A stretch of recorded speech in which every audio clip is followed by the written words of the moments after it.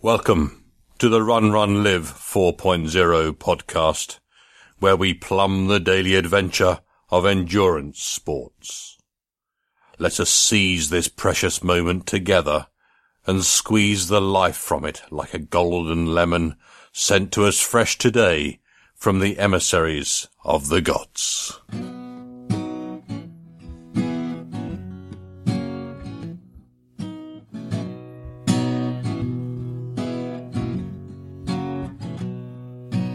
That he was a terribly happy guy. That he ate a moldy pumpkin pie. Then he thought that he just couldn't die. So Ned, he laughed so hard it made him cry.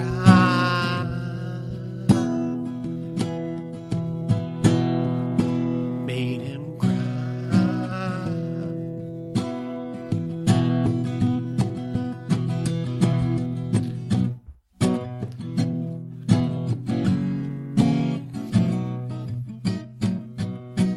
Hello and welcome to the Run, Run, Live podcast, episode 4-392. This is Chris, your host, and I'll warn you right away, I'm recording outside. There's a good breeze. The humidity broke, so I went out. I'm sitting on my back porch, looking at the woods, looking at my basil plants, so you're going to have to deal with the background noise, which will be, people working in the neighborhood and planes flying overhead and crickets chirping and birds singing and the wind blowing. All right? But anyhow, this is Chris, your host. And well, it's been a couple of weeks since we last talked, and a couple of weeks since I finished the Burning River 100-mile race. And I'm back to full strength as near as I can tell. I seem to have recovered very well and very quickly, probably because I hiked so much of the last half of that race.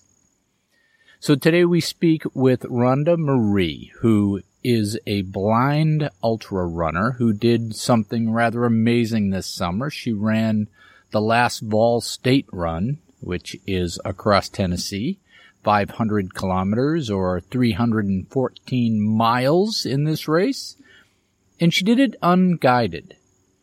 So you're going to love this interview. My audio editor, Dimitri, even commented on how this was super interesting. So there you go.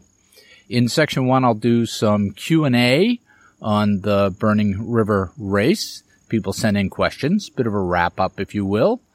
I'll answer those questions. In section 2, I've got a short piece that on kindness, because we all need more kindness in our lives, right? So my recovery, like I said, is going very well. I've started training again. I have some races lined up that we'll chat about later. The first week after the race, I did mostly stretching and a couple bike rides, didn't run at all. And then the second week, I started running again. And 2 weeks, almost exactly, from stumbling across the finish line in Ohio, I went up with some friends, and we ran the Wapak Trail course one way. And we had a blast, about 9 miles, 4 mountains, 9 miles, and I felt great, very strong. We took it easy. It was a good day. We got good weather. So what you look for when you're doing the recovery run, the way it works with ultras, it's kind of unique. It's not like being tired or being overtrained or being burnt out. When you go out, it's not that your legs feel tired. It's just the opposite. When you first start these runs in your recovery, your legs feel great. But unique to the post-ultra recovery runs is that somewhere in that run, your legs can go just like throwing a switch, just like that. And it's all the more telling because you feel great up to that point, and then your legs just disappear. And that hasn't really happened to me since I started back in, so I think I'm good. If you listen to any interview or story of ultra runners, when they are asked what they learned, invariably the answer is that we are stronger than we think. Our bodies are designed for this stuff, and all we have to do is train for it and ask our bodies to do it, and then we have to decide to do it. It's very mental as well. And whether it's getting up off the couch for your first run or stepping off the cliff edge into the yawning dark unknown of 100 miles or 300 miles, you can do it if you decide to.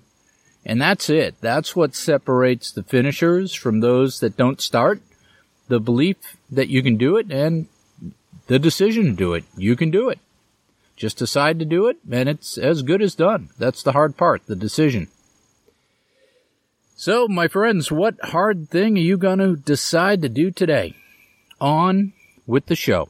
It is when we learn to leave our comfort zone that we find ourselves communing with our inner strength.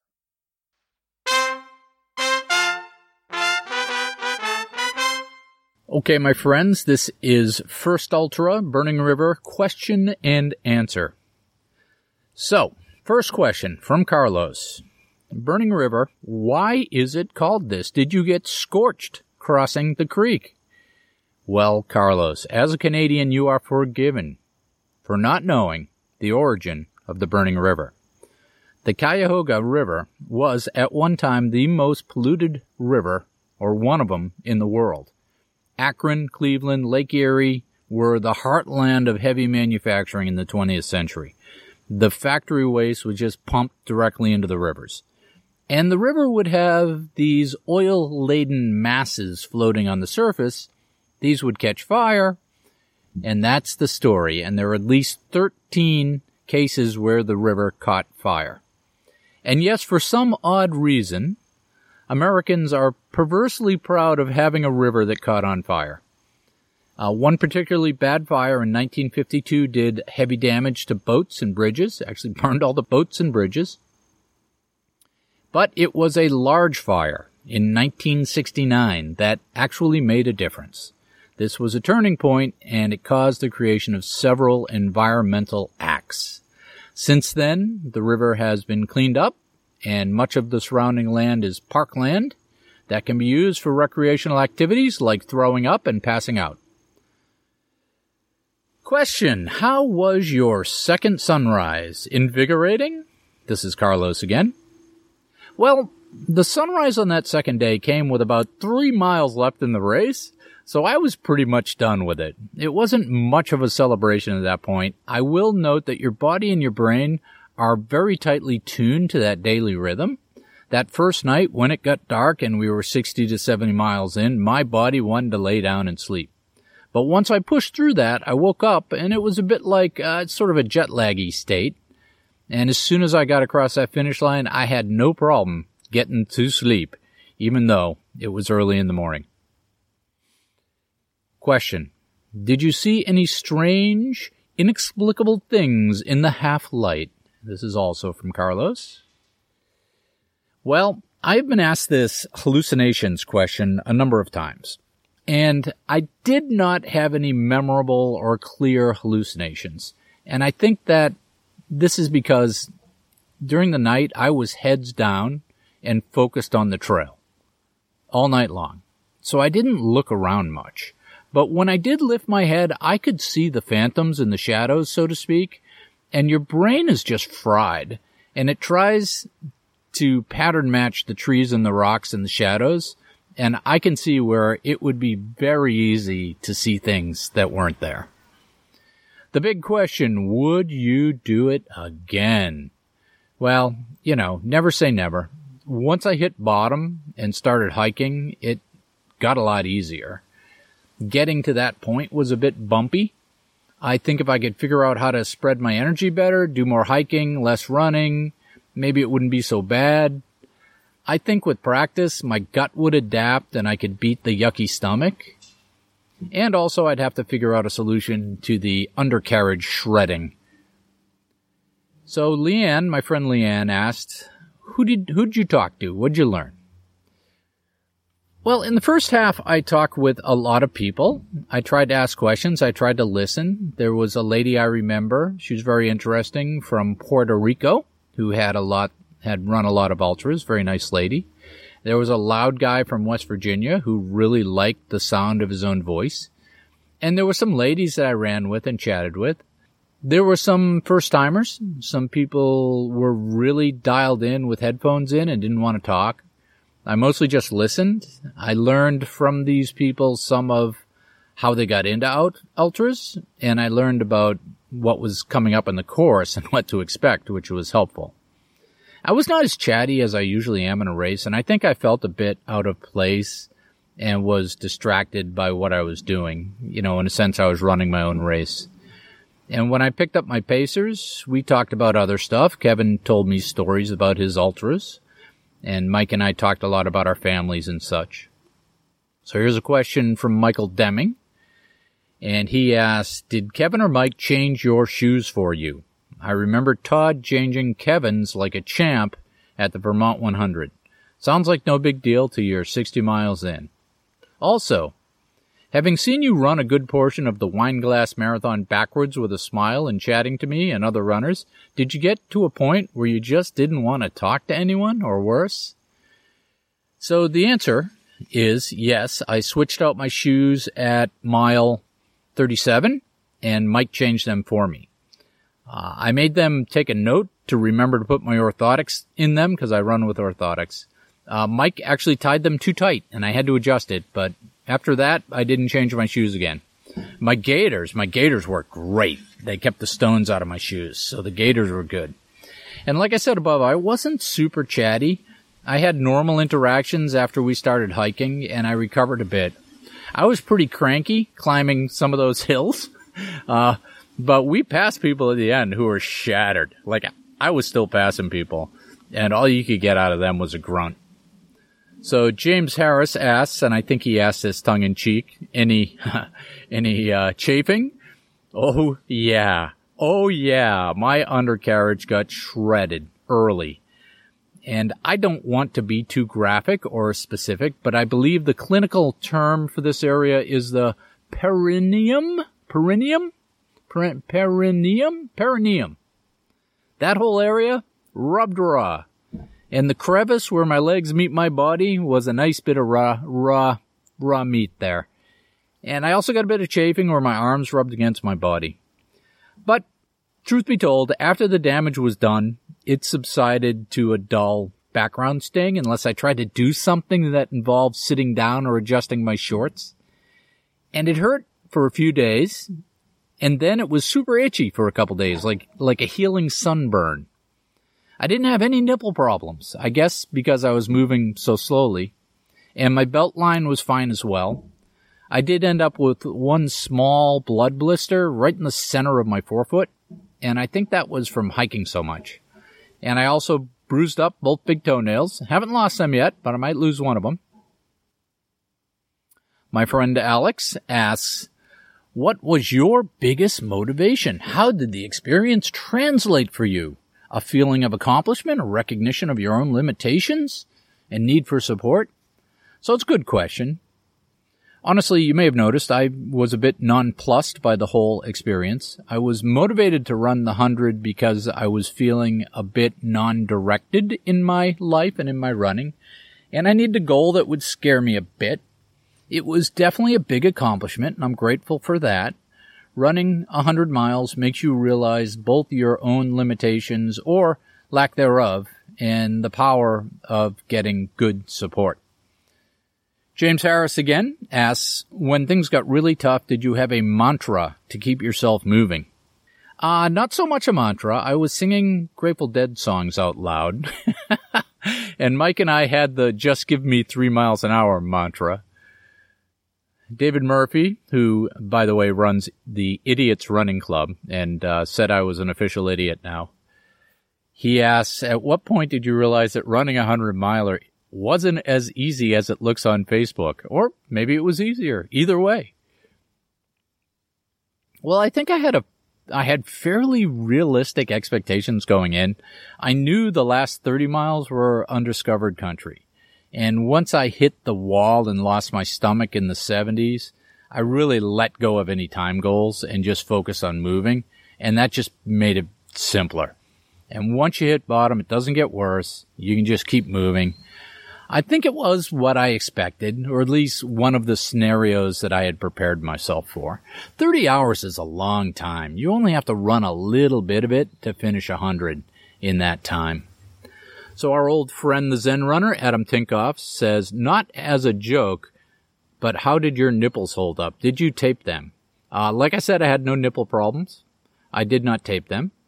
I used a combination of Aquaphor and Squirrel's Nut Butter for lube. There goes an airplane. Dwayne Hespel asks, will it be a challenge for you now to get your old marathon pace back after all that slow running? Well, like I said, I'm 2 weeks out now, and I feel 100% recovered. We ran 9 miles in the mountain on Sunday, and I had plenty of juice in my legs. And I do believe with this base and this strength, I can do a month or so of speed work and get my pace back. I think having to hike those last 25 or 30 miles of the race saved my legs a little, and that'll let me recover faster. Mark Sands says, did you strictly just run, or did you incorporate core work and strength work into your training? So I ran 5 days a week, and I got up to 2 weeks that were over 90 miles with 2 50-milers in them. On my off days, I did stretching and yoga. So Daniel asks, do you think you could do a 200? Yes, I think I could. I'd have to sleep a little bit somewhere in there. But if I could make the cutoff by hiking most of it, I'm sure I could go the distance. David, our friend in Canada, says, when you were at mile 75, what were your thoughts? What was your most memorable running? Was it your most memorable running experience ever? Will you write a book? Was it worth the sacrifice? What hurts most? What was your average heart rate? Did you listen to anything? So at mile 75, my thoughts were, I'm really tired and I feel awful. I think qualifying for Boston, that first time is still the most memorable running experience I've ever had. I'm always writing books in my head. You know that. It was worth the training investment. I don't think I sacrificed that much, except maybe a couple weekends and a little sleep. My undercarriage hurt the most. I wasn't wearing my heart rate strap, but it felt like mid-zone 1, zone 2 most of the time. I had music with me, but we never played any. We just listened to each other and the sounds on the course. James Harris asks again, could you have finished without your run buddies? So I wouldn't have quit. I never thought about quitting. I never wanted to get off the course, but I might have DNF'd by accident if they weren't there to watch me. I might have fallen asleep and not woken up, or wandered so far off course they never would have found me. So these guys were outstanding. So Jane, she asks, post-race, what nutrition did you take on? And other than tired, how did you feel? So honestly, my diet was, and I'm going to speak to Jane in her language because she's from Wales, I believe. My diet was shite leading up to and in the week after the race. I think I would have actually done a lot better if I had practiced better nutrition going in, but I had too much on my mind to worry about it. The last week or so, I've been trying to get back on the good eating wagon and get off the beer, and I feel a lot better because of that. I was very tired for the last 2 weeks after the race, and I slept a lot, and my brain was pretty punchy too. So Alvaro Munoz, he said, how do you train for 100 miles? How far was your longest training run? Congratulations. So it was a lot of slow miles in the trails and back-to-back long runs on the weekends, fairly similar to a marathon training cycle with more miles and no speed work. 2 to 3 week cycles where you peak every couple weeks, then step back for a week. My longest weekends were 50 and 15 and 50 and 20, and that was a couple weeks out before the race, so that was a 2-week taper. And once my body figured it out, I rather enjoyed the training. Michael asks, did you fall asleep while running? No, I did not. I remember closing my eyes, but once we got past that first sunset, I was fine, more exhausted than sleepy. And my friend Cheney says, will you do it again? Again. Someone else asked that. And that's a $64,000 question. I'm not against doing it again. Maybe 100K. I haven't run that yet. I haven't done 100K yet. It'd be an easy PR, right? So thank you for your interest and support. This whole training cycle was a lot of fun. And now for today's featured interview.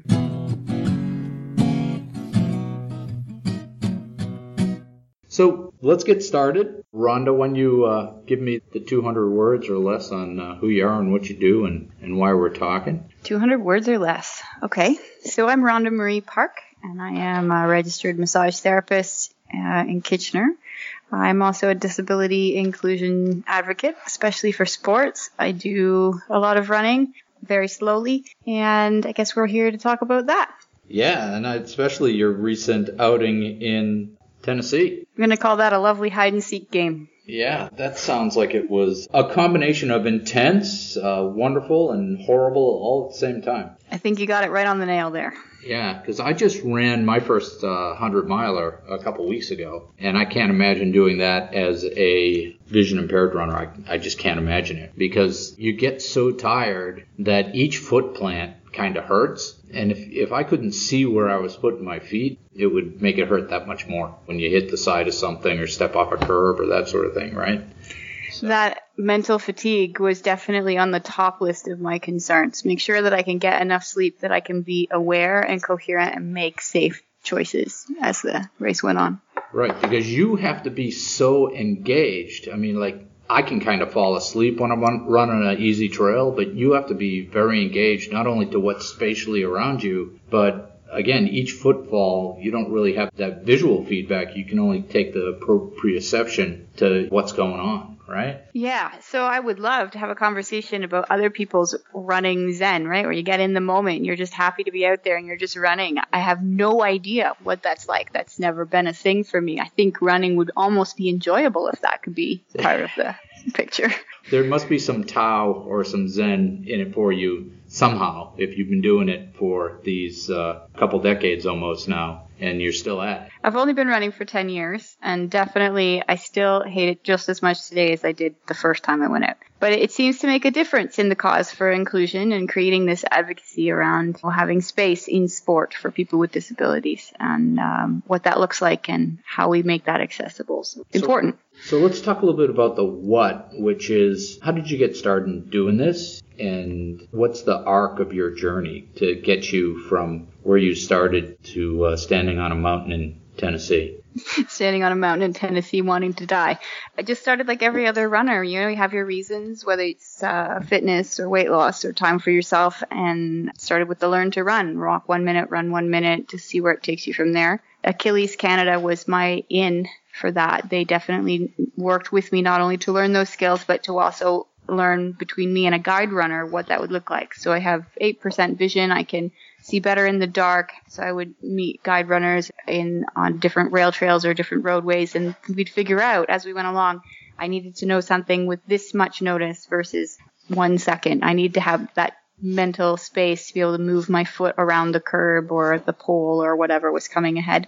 And the first time I went for a run, they said, "So what's your first race?" And I laughed because I really just wanted to see if it was even possible, right? And things went from there to your 5, your 10, your 15, up to a marathon and do all the things. Yeah, the typical arc of a runner. Yes. When you get hooked. With a lot of cursing.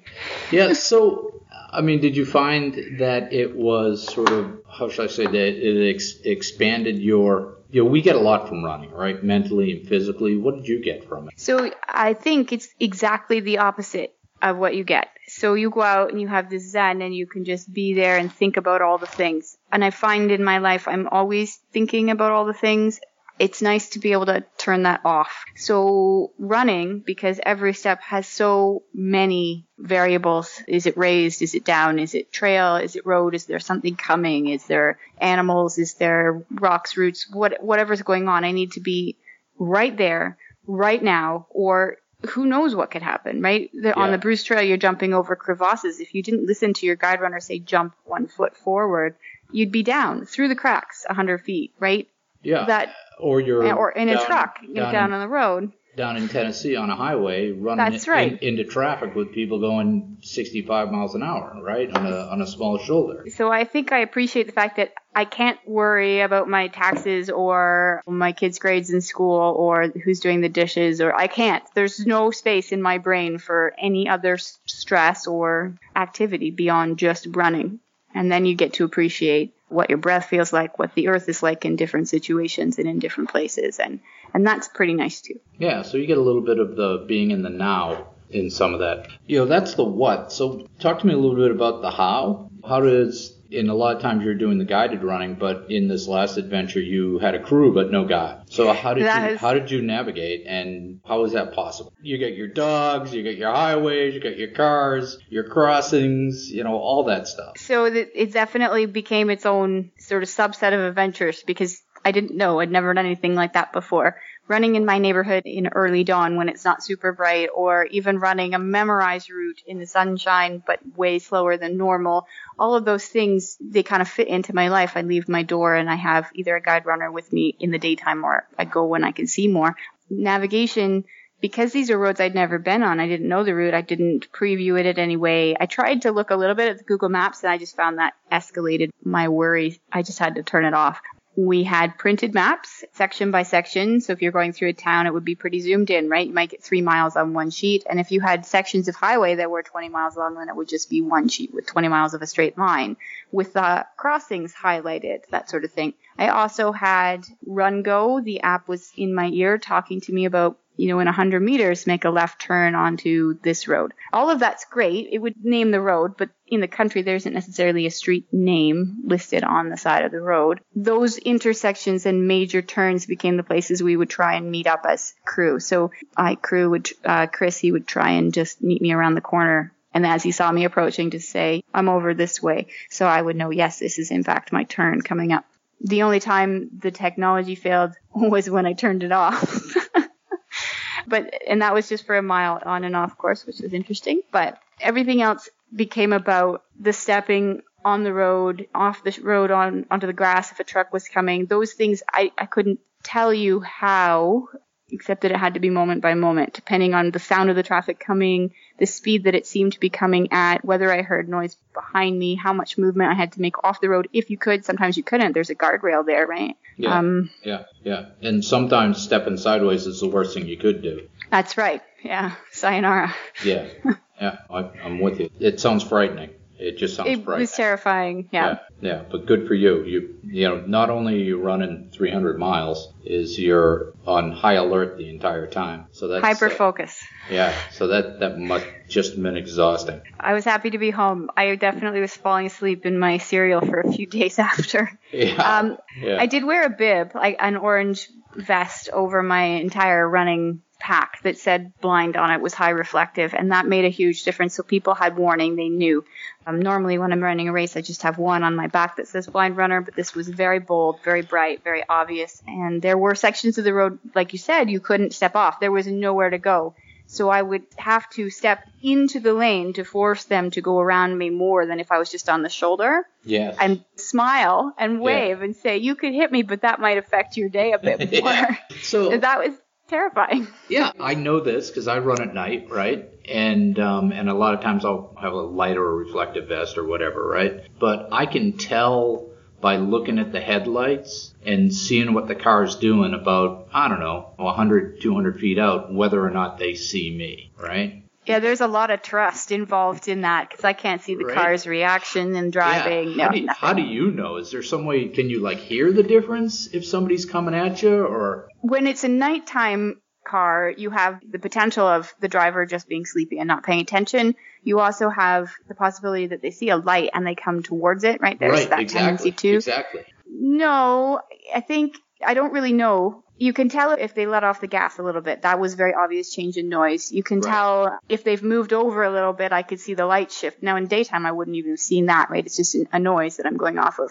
So in those moments when I had a shoulder, I was using it for sure. If there was a place for me to step off, I just would if there was a bunch of traffic coming. Yeah. On the sections where I had to step into the lane to force my presence as a reality, whereas I think a lot of the other runners just stayed on the rumble strip and I was dead in it because I knew there wasn't any other way around it. I had nowhere else to go. No, I had no idea if they would actually get out of the way. It's scary today, especially with all the distractive driving, right? I have, like you said, I have people who come right at me, right? And you end up swearing at them and jumping out of the way, but you don't have that opportunity. So you're running with a lot of faith, a lot of trust. Yeah. I'm not sure about faith and trust, stubbornness and something. I'm not sure. So that's the how. You had some audio cues, you had your crew, and you had just to be on top of it 100% of the time, which is exhausting in an ultra because your brain goes sideways and you can't trust your thoughts a lot of times, right? When you get totally depleted. What's the why for doing this? I mean, part of what I heard you say was that no one else has the right to set your limits, right? And is that what you're running for or what you're trying to impress on people? 100%. I think that people with other abilities, sometimes we're raised in this culture that we're lacking something. And I think that there's so many things that are encultured, structures that are not in place that we can maneuver around. The fact that there isn't a safe crossing there doesn't make me disabled or unable to cross there. What the problem is the crossing itself was designed wrong. So if we didn't retrofit so many things, if we just thought about how to be inclusive before we made these builds or before we had this organized sport, how could we be inclusive here? I think a lot of this could be dealt with beforehand. But now that so many things are in place, so many institutions, especially in sport, are in place, I think there needs to be a big dialogue about how to fit the para or the special or the whatever you want to call it in that. I think I would love to see a world where you turn on TSN and the top 10 stories of the week don't just have all these abled athletes doing miraculous things, or they don't just portray one para-athlete who overcame a thing. Why can't it just be a normal situation to hear a mix of both and be excited about all of them? To become sort of colorblind to the whole ability thing. That's right. Sorry for the metaphor there. No, it's good. So I was struck in reading your blog posts, and I think people really like your story and they like your communication because of your honesty, right? Right. Because of what you're saying is, how you feel right now, whether that's good, bad, or indifferent. And that's kind of scary to share with the world. It's almost like the traffic coming in the other direction. You don't know what you're going to get. So, how's that experience been for you in sharing all this stuff out into the world? You almost have to put yourself out naked, right? This is what it is. I'm not going to sugarcoat it. It's absolutely terrifying. At the same time, it's extremely frustrating, and it makes me angry that I even have to deal with some of this stuff. But it's the reality, and I definitely get just as much lashback for expressing it so boldly in some ways as I do. It's great that you're out there participating. Thanks for kind of making this path and making this more obvious way that we can create inclusion in sport. It definitely leaves you with very little room to have any kind of private sport training in your life, if that makes sense. Yeah, and I found if you have all that open to the universe or the public, as it will, it's hard because you have the tendency to want to sugarcoat everything or just show the good days. But I like the fact that you're showing the bad stuff too and asking the questions, and it's a great dialogue. I bet you've got a lot of positive, though. I bet you've got a lot of people swimming upstream. There's definitely way more positive. Yeah, definitely way more positive. And it's your writing is very poetic. Stream of consciousness, yeah. Well, you paint a lot of pictures, right? A lot of mental pictures, and I really like that, right? Because that allows people to step into your shoes and to see what you're feeling and to have almost like a painting they can step into, right? I struggle with that because I can't see the landscape the same way. And in writing, especially about trail, people want to know, what did that look like? What were the colors? What were the ups and downs? What did you see there? But I'm seeing 2 feet in front of me, right? My world is happening right there in the 2 feet that I can see. So in order to paint a picture of what that's like, you have to take all those other expectations of descriptions away. And even to describe what a guide is like, I would talk more about the way they smelled or the noises they might have made when they're talking. If they didn't actually say to me the terrain dips down a little bit, their voice would do a different kind of intonation there, or the weather would give itself away after day 4 on a trip, right? You'd know there'd be some rain coming or the heat was coming back, that kind of thing. And I think that works, but I always still feel like there's that piece of imagery missing that everybody's so used to having in writing. No, I think you've got the imagery spot on. It's just a different kind of imagery. It's more of an emotional imagery, and I think that is very compelling for people. So good for you on that. So let's talk about how long did this take you? This 14 miles or something? Yeah, 314 miles, not including the off course. Did you get lost at all? Well, just when I turned my technology off the one time, we went off course, we went a mile and came back. You got to get lost in an ultra. It's not a real race unless you get That's lost. Right. Yeah. It took 8 days, 16 hours, 25 minutes, and 10 seconds. And it looked like you were getting 3-4 hours of sleep a night, maybe? I was trying to have 4 hours. Yeah. And that's not great sleep because you're so exhausted that your body's flipping out while you're trying to sleep, right? Right. Yeah. So, like you, I fell asleep one night this week. I closed my eyes at 7:45 and didn't wake up till the next day, and I was rather surprised by that. After doing a 100-miler a couple of weeks ago, I think I'm still catching up. So it takes time. So let's go through this Vol State run here. So what do you think your lowest point was? What was that? Because in an ultra, there's always that one point where you can say that was the low point, right? I think day 3-ish, I was really still trying to get ahead and get a good night's sleep. And the moment you try and put that into any multi-day ultra, you're... Yeah, you can't. You can't. I'm racing. You can't set goals, yeah. No. And the cities got further and further apart, and I was worried we'd fall behind. And 10 miles, 18 miles ahead of the meat wagon, didn't feel comfortable enough for a stop. No, we have to move further. Once you wrap your head around the idea that comfort will come when I'm finished, and I think day 4, people were saying, isn't it great? We only have 10 or 7 more days of this left. Like, no, I don't want to talk about that right now. So you knew, depending on how long you took, that's how far away comfort would be, right? So kind of getting through that space mentally, I knew that I was there for a cause, for a message, for a reason. So the idea of that being more important than any discomfort I was in was always something I carried with me, right? This is important because we're here for a reason, and that always makes running easier for me. Well, it makes anything easier, right? People need to have a purpose, and they need to have community, and that gives you that a little bit. And I think when I realized at about 200 miles that my right shin splint tendonitis, whatever was going on, had become something maybe more, I knew I would now have to cope with whatever that pain brought. That was a different kind of low. That was this is going to suck. Yeah. And that's what my ultra running friends always told me, is that it's always going to suck. You just have to learn to embrace the suck. That's right. That's the low points. Same is true in these long races. You always have high points. So what was the high point for you? What was the thing you remember there? Running along country road in the middle of the morning and coming across a general store in the middle of nowhere. And with road workers and farmers that had all come in for breakfast. I think those spots, those places where community seemed to stop and take a breath and find a way to have life around expectations of work and family and everything. That was good to kind of come out of the running bubble, sit down and say, I would love bacon, eggs, and a coffee.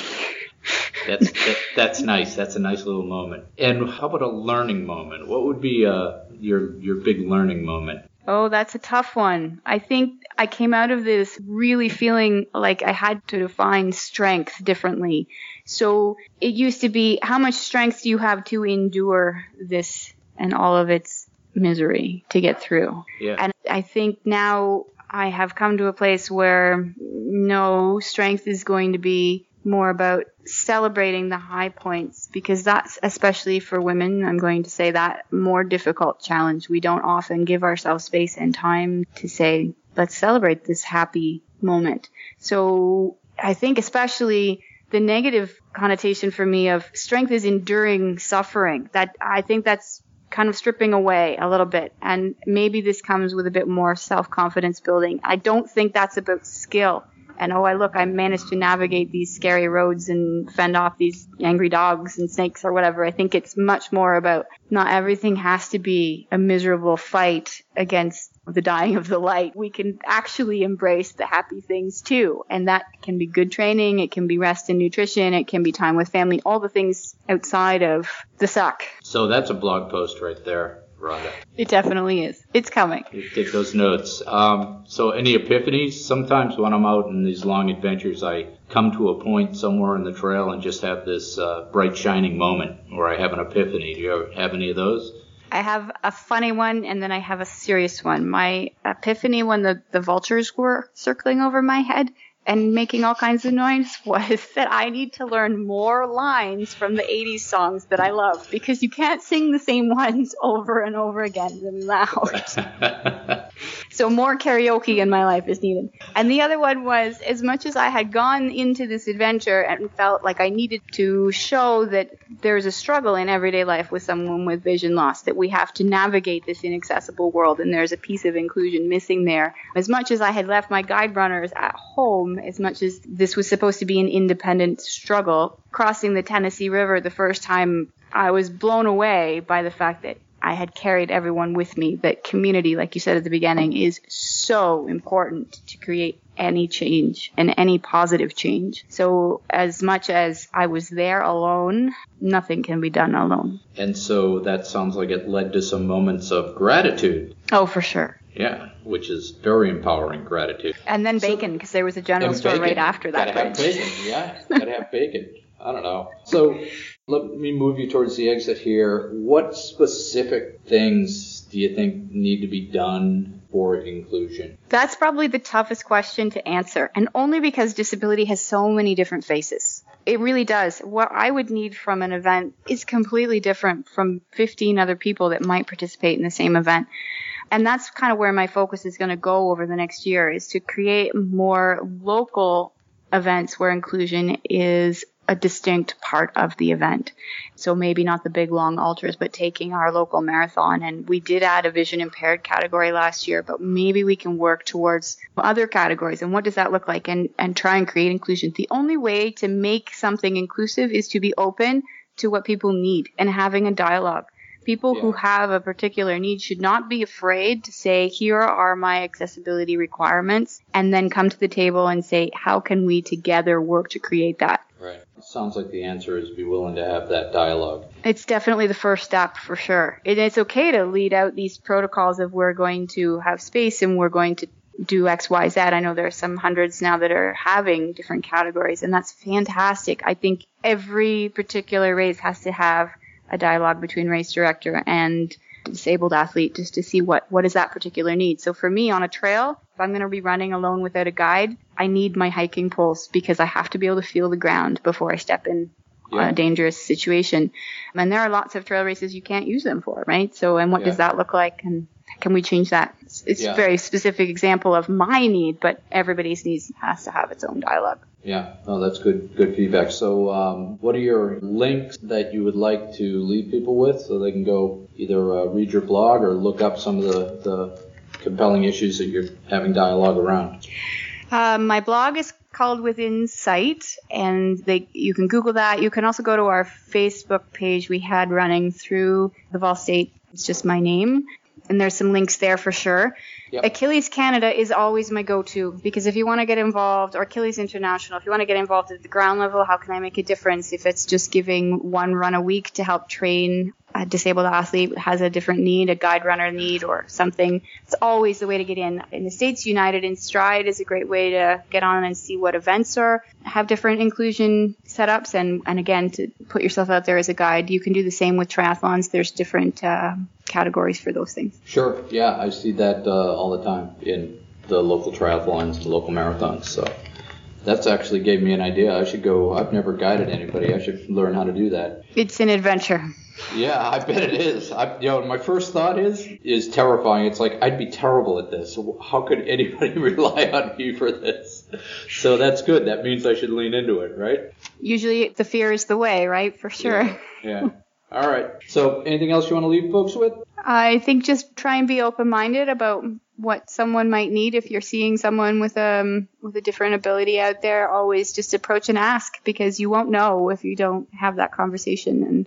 And that's the best way to give back, is to figure out how you can be of use there. So usually wrap up with the same sort of question, which is, what have you learned from all this? How to fend off dogs. No. With the pepper spray. With pepper spray. Bacon. Bacon works better. I think. See, but if you sit down and eat the bacon, then you smell like bacon, and the dogs want you. So that's then they're not coming out with snarling teeth. They're coming out licking their chops. It's a bit different. I think my biggest takeaway goes back to that moment on the Tennessee River, that it takes a community, that you have to embrace being part of a thing to create change. And I know a lot of us struggle to try and do things on our own, and even in a 100-mile race, even in a 5K race, you're never on your own. There's always your family that helped you through the training. There's always your community that's put on the event that is offering the space to do that. And I think my takeaway is that you have to be part of it. Can't just sort of let it go by. All right. Well, thank you very much for talking with me today. Enjoy Thanks the for rest having of your me. day. You too. And good luck with your adventures, my friend. Rest and recovery and more bacon. More bacon. More bacon. All right. Thanks again. See ya. Yep. Bye. Bye-bye. Sometimes it takes a third party to tell us what we already know.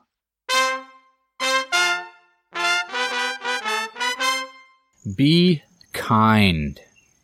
You are the center of your world, but you are not the center of the world. How much of what we suffer from today as a society comes from lack of kindness? Maybe we can start a new wave of respect and attention that can turn this unkind tide. It's hard to be kind when you feel you're under attack. The constant barrage of negative attack messaging is designed to cull us from the herd and make us feel weak and vulnerable.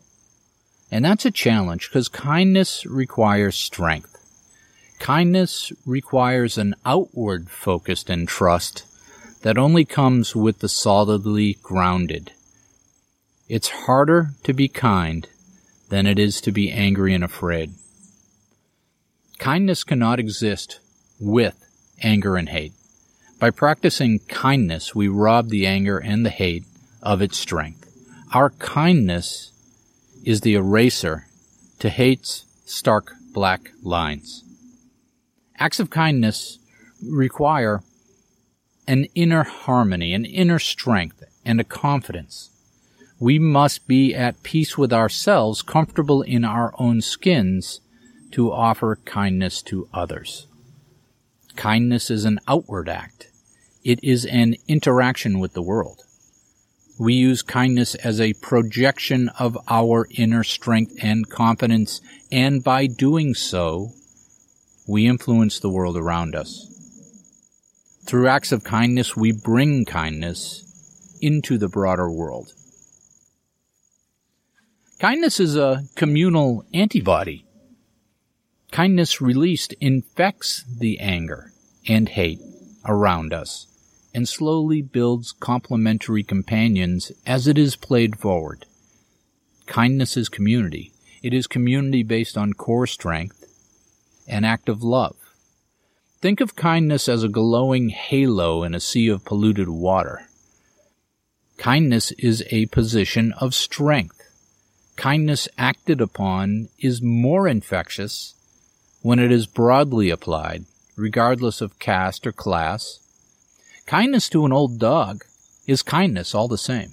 It creates the same karmic ripples in the universe. It fights the same fight. And kindness does not mean that you are abdicating your rights to someone else's power. You can be kind and still say no. You can be kind and still take a stand for what you believe in. In fact, the kindness softens the edge of these things and takes the sting out. It's not personal. You can be kind and strong. I would argue that being kind in these situations requires more strength than reciprocating the hate. But be sure to check yourself. Be sure you are not using kindness as a weapon from a position of power. That's not kindness. That's being a passive-aggressive a-hole. Kindness from a position of inner strength is much different than kindness deployed as an act of power. Make sure your kindness is a true gift, without expectation of recompense or return, because you are strong enough and wise enough to understand that your gift of kindness is given without expectations, and the response to it has no reciprocative power over you.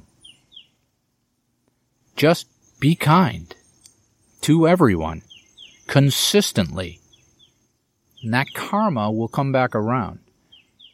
So today, as you rush through your busy life, take the time to be kind, Start with those you live with, your family, your friends, your support system.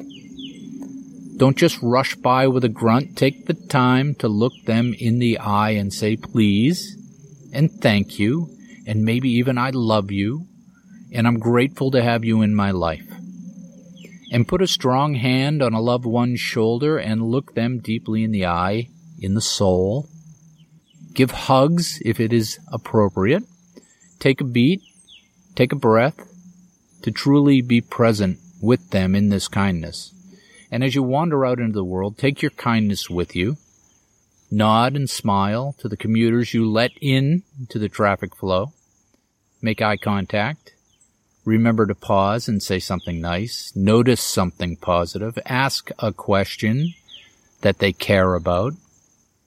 Because today you have the power to be the antibody to the hate and anger.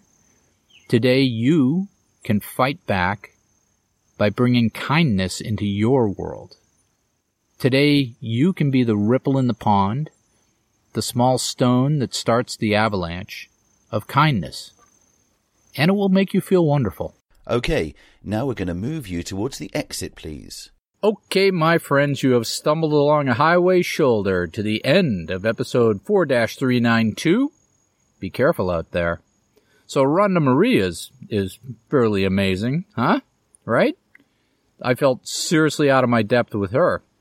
I think I'm going to try to see if I can't figure out how to be a guide runner for Boston this year or next year, depending on how you look at it.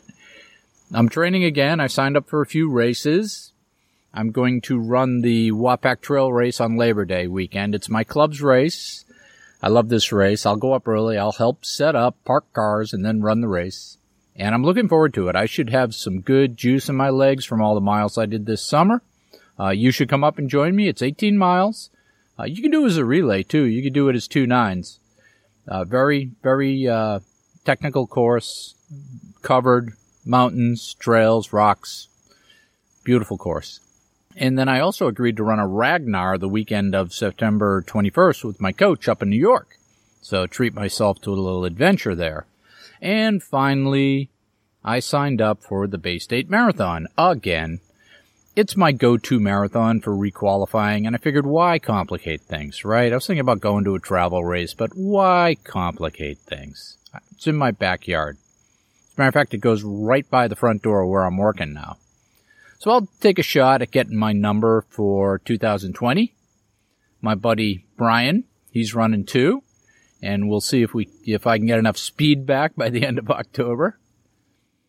After the successful outing on the Wapak Trail, I told Coach I was ready to get back to work, and he gave me a couple of workouts for this week as if to test me. First one was a 1 hour and 40-minute step-up run on Tuesday, and I went into this run feeling pretty dead, and I didn't have much hope for being able to step up to the Zone 3 effort for 30 minutes and then up to another 4 to 5, Zone 4 to 5 for another 30 minutes. And that's a hard workout. And I felt really heavy, and my heart rate never came down. My heart rate was super high. I figured I'd just do what I could and see how far I could get into it, right? How long I can keep my legs turning. And as I stepped up the effort, my legs were surprisingly strong. I wasn't going very fast, but I was able to hold a decent effort level for the last hour of the step up. And looking at the results, I wasn't moving very well, but I'm happy with the effort 2 weeks out from 100, right?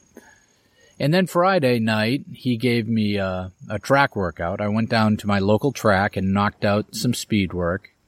And I did a ladder workout, 2x600, 2x800, and 2x1000. And I was able to hang in there. Again, it wasn't pretty. The mechanics felt quite foreign. And it felt like I was leaning back too much, and I was swinging my arms around a lot, and my butt muscles were sore afterwards. And, the paces I was pulling out were not world class. A bit of irony there that I'm able to do tempo work at about the same pace I believe I ran marathons at 10 years ago, but that's neither here nor there. It's going to take a while for me to get some speed back, but I think I'll be fine. Everything feels okay. So I had a one-day trip to Orlando this week. It's about a 3-hour flight from Boston. And I got up early, drove into the airport, flew down. We had meetings, then lunch, then we flew back. And that put me out of the airport in Boston around 7:30 and getting home, around 8.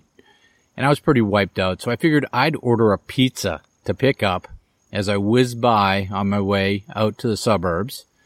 So I called up Siri and I asked her to call the pizza place for me. I was in my truck on the highway and didn't want to be too distracted by the phone. And I got the guy on the phone and we had the following conversation. I'd like to order a mushroom pepperoni pizza. Sure, name? First or last? Okay, 15 minutes. And they hung up. So when I got to the pizza place that I thought I'd ordered from, I found out that Siri and I had different ideas on that. She gave me the number of another pizza place, still in town, but a little far away. And it was late. I was almost home, and I thought about just bailing out on the whole scheme.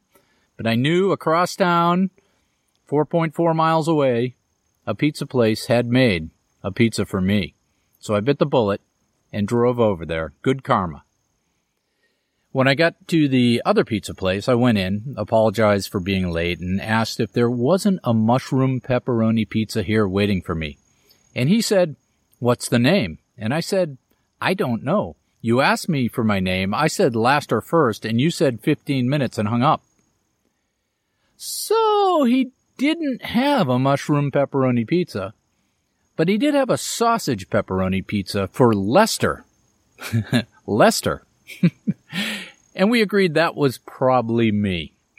And he felt bad about making the wrong pizza and gave me a discount. And I didn't tell him that I never meant to order a pizza from him to begin with, and was just barely able to drag the willpower up to not stiff him with it at the end of the day. And the karma balances out, even when ordering a pizza. I'll see you out there. And then he thought that he just couldn't die. So Ned, he laughed so hard it made him cry. Chasing me around, woman?